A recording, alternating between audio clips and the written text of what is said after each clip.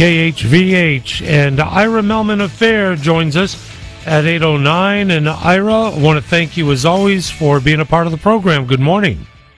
Good morning. It's a pleasure to be back. Well, how's everything in D.C., Ira? How long do you have? It is a mess. I think that is probably the one thing that everybody can agree upon is that it is a mess in D.C., and it just seems to be getting worse and worse, and I think it's reflected in the president's just absolutely sinking public approval ratings. The American public feel on many, many levels that things are not going the way they should be. And certainly, when it comes to the border and immigration policy, that's right up there in the mix with the whole host of reasons why the American public is feeling so uncomfortable these days. Interestingly, if it wasn't for one, maybe two news cable stations, networks, the American people would have no idea what's going on, save for local talk show hosts who embrace the importance of the immigration issue. Ira, I don't see anything virtually anywhere else. Yeah, in spite of the fact that you have CNN and the New York Times and the Washington Post running interference for the president, his approval ratings are still in the toilet. And there was a poll out about a week or so ago, a USA Today poll that showed that his immigration policies have an 18% public approval rating. 67% of the public disapproves of what he's doing down there at the border and in immigration generally. So, in spite of the fact that you have these media outlets, the ones that seem to dominate coverage, the American public is still perceptive enough to recognize that things aren't the way they should be. We're talking with Ira Mehlman of FAIR. It is always a pleasure to have Ira on board with us, and we thank him so very much. Once again, tell us about FAIR, mission, and how we can help. Well, the mission of the organization is to represent the interests of the American people when it comes to immigration policy, because, after all, it is our immigration policy. It's a public policy. It should serve the public interest. So that's what we are there to do, and if people want to find out more, they can go to the website, which is fairus.org. That's FAIRUS.org, fairus.org. Talking with Ira, and top of mind right now is our Border Patrol. Actually, saw Brandon Judd recently on national news explaining that so many Border Patrol agents could be terminated in the next month, Ira. That's correct. Something along the lines of 11,000 Border Patrol agents. That's the majority of Border Patrol at a time when their service is more necessary than ever to deal with the border crisis that the administration has created. And, regardless of how you feel about whether, public employees should be mandated to get vaccinations, you do have to recognize that there are even greater dangers associated with pulling those people off the front lines. You have people coming across that border, more than 200,000 a month. Most of them are not vaccinated. Even when they are found to be COVID positive, in many cases they are released into the country, very often in the dead of night, so nobody knows. You also have national security threats. If you think that our enemies don't know that our borders are wide open, we're going to be in for a very rude surprise one of these days. And then you have criminal organizations that are taking advantage of those open borders. So, even if you absolutely believe that the president is right and that every one of those Border Patrol agents should get vaccinated, the dangers of firing them or removing them from the front lines are so much greater that we're just putting the country at risk in order to, for the president to make a stand on an issue. It's an important issue, but nevertheless, it is one that poses grave dangers to the country. So we're looking at November 22nd, which is right around the corner. It's a week away. Are we looking at an exiting? Really, is this going to happen, Ira? I guess we will find out in the next week. but the country simply cannot. I mean, if you think there's chaos down there now, just wait until there's no Border Patrol agents down there. It is going to be open season. And, this is coming at a time when the rest of the world is saying, hey, we've got to do something. That just within the past week, the European Union is talking about building a border wall along the border between Poland and Belarus because of the mass number of people trying to come across, being aided and abetted by the government of Belarus. So, the rest of the world is moving in the opposite direction towards greater security for their people, while this administration is doing everything in its power to undermine the security of the American people. Can you help us understand that just a touch more? Because I know that Belarus, strong Russian ally, now there's more news and information about the buildup of troops by the Russians that are concerning others. What's at the heart of this story? Well, what is at the heart of the story is that Vladimir Putin is playing hardball. He has he controls the supply of natural gas to Western Europe. It's going to be a very long and cold winter if that gets shut off. And look, I mean, this is part of geopolitics. These are countries and leaders that are antithetical to Western Europe, and they are playing a very strong hand here. And the European Union is going to have to respond.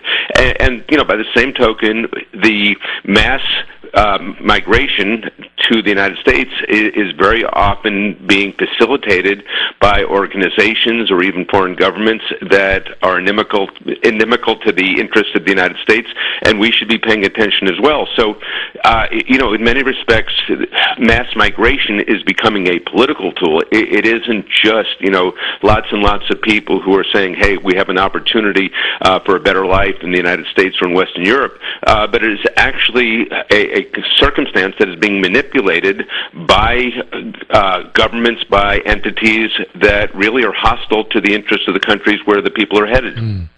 Once again, talking with Ira Mehlman of FAIR. And Ira, we transition a bit back here at home because the $1.2 trillion infrastructure bill set to be signed today.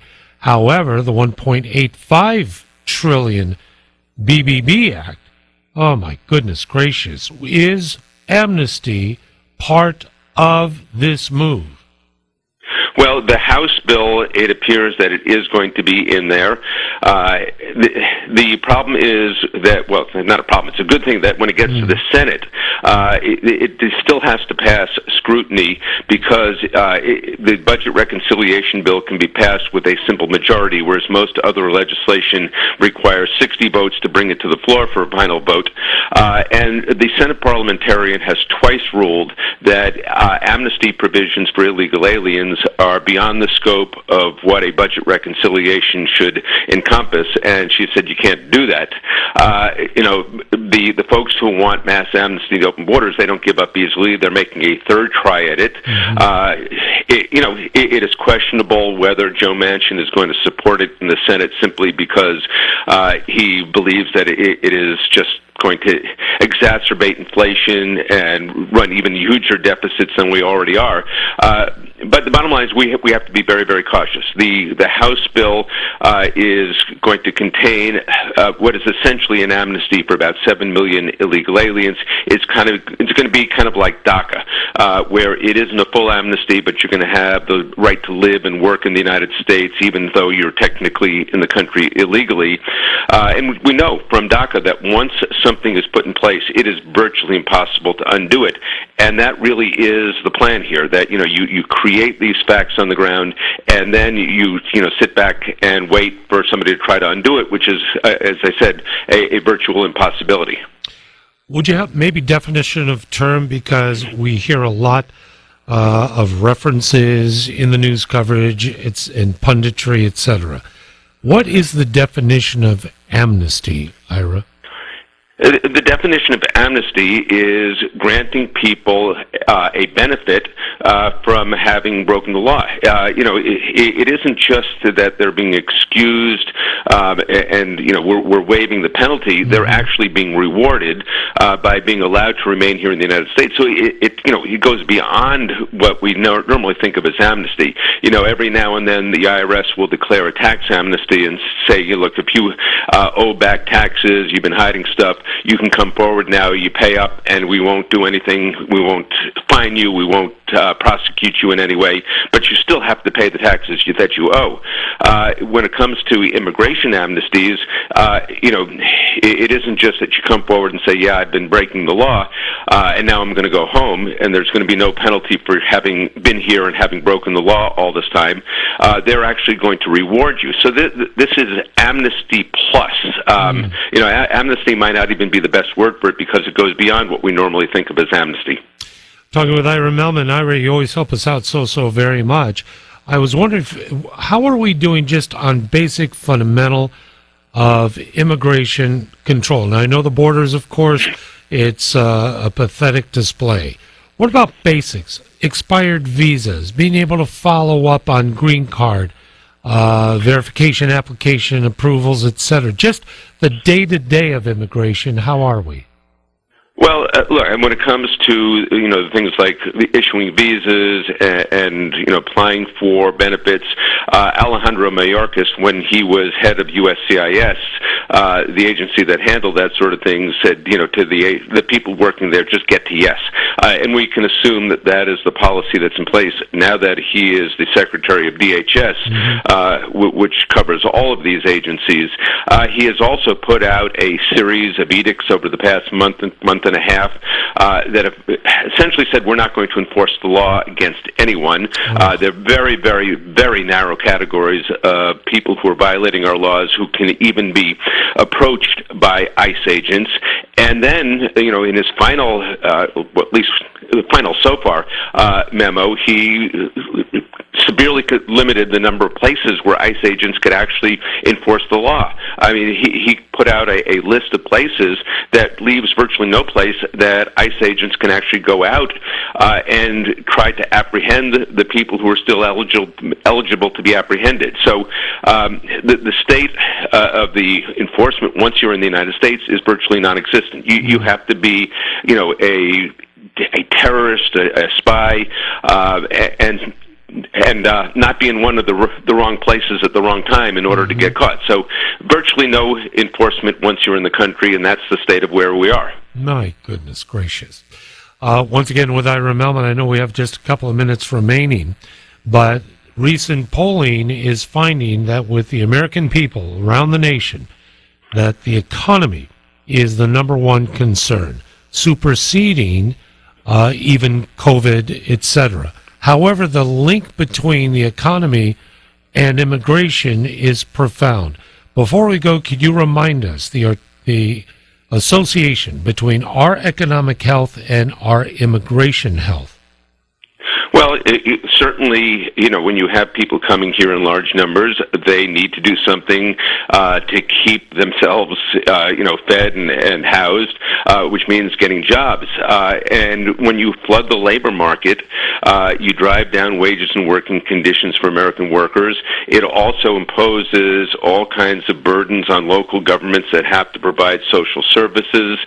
So it comes out, in addition to getting squeezed by inflation, the folks who are paying taxes locally are being forced to pay for all sorts of benefits and services for people who come to the country illegally.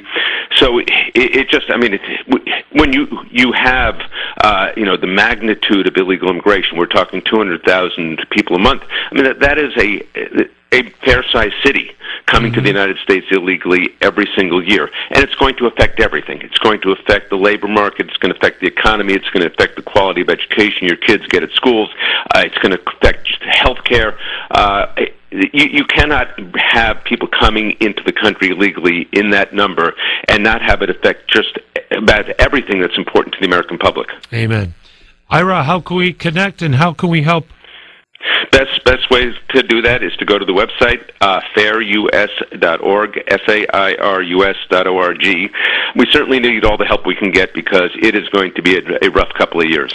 It's shaping up that way, but I wish you personally all the very best as always, and thanks to FAIR for everything that you do. Thank you, Ira. Thank you.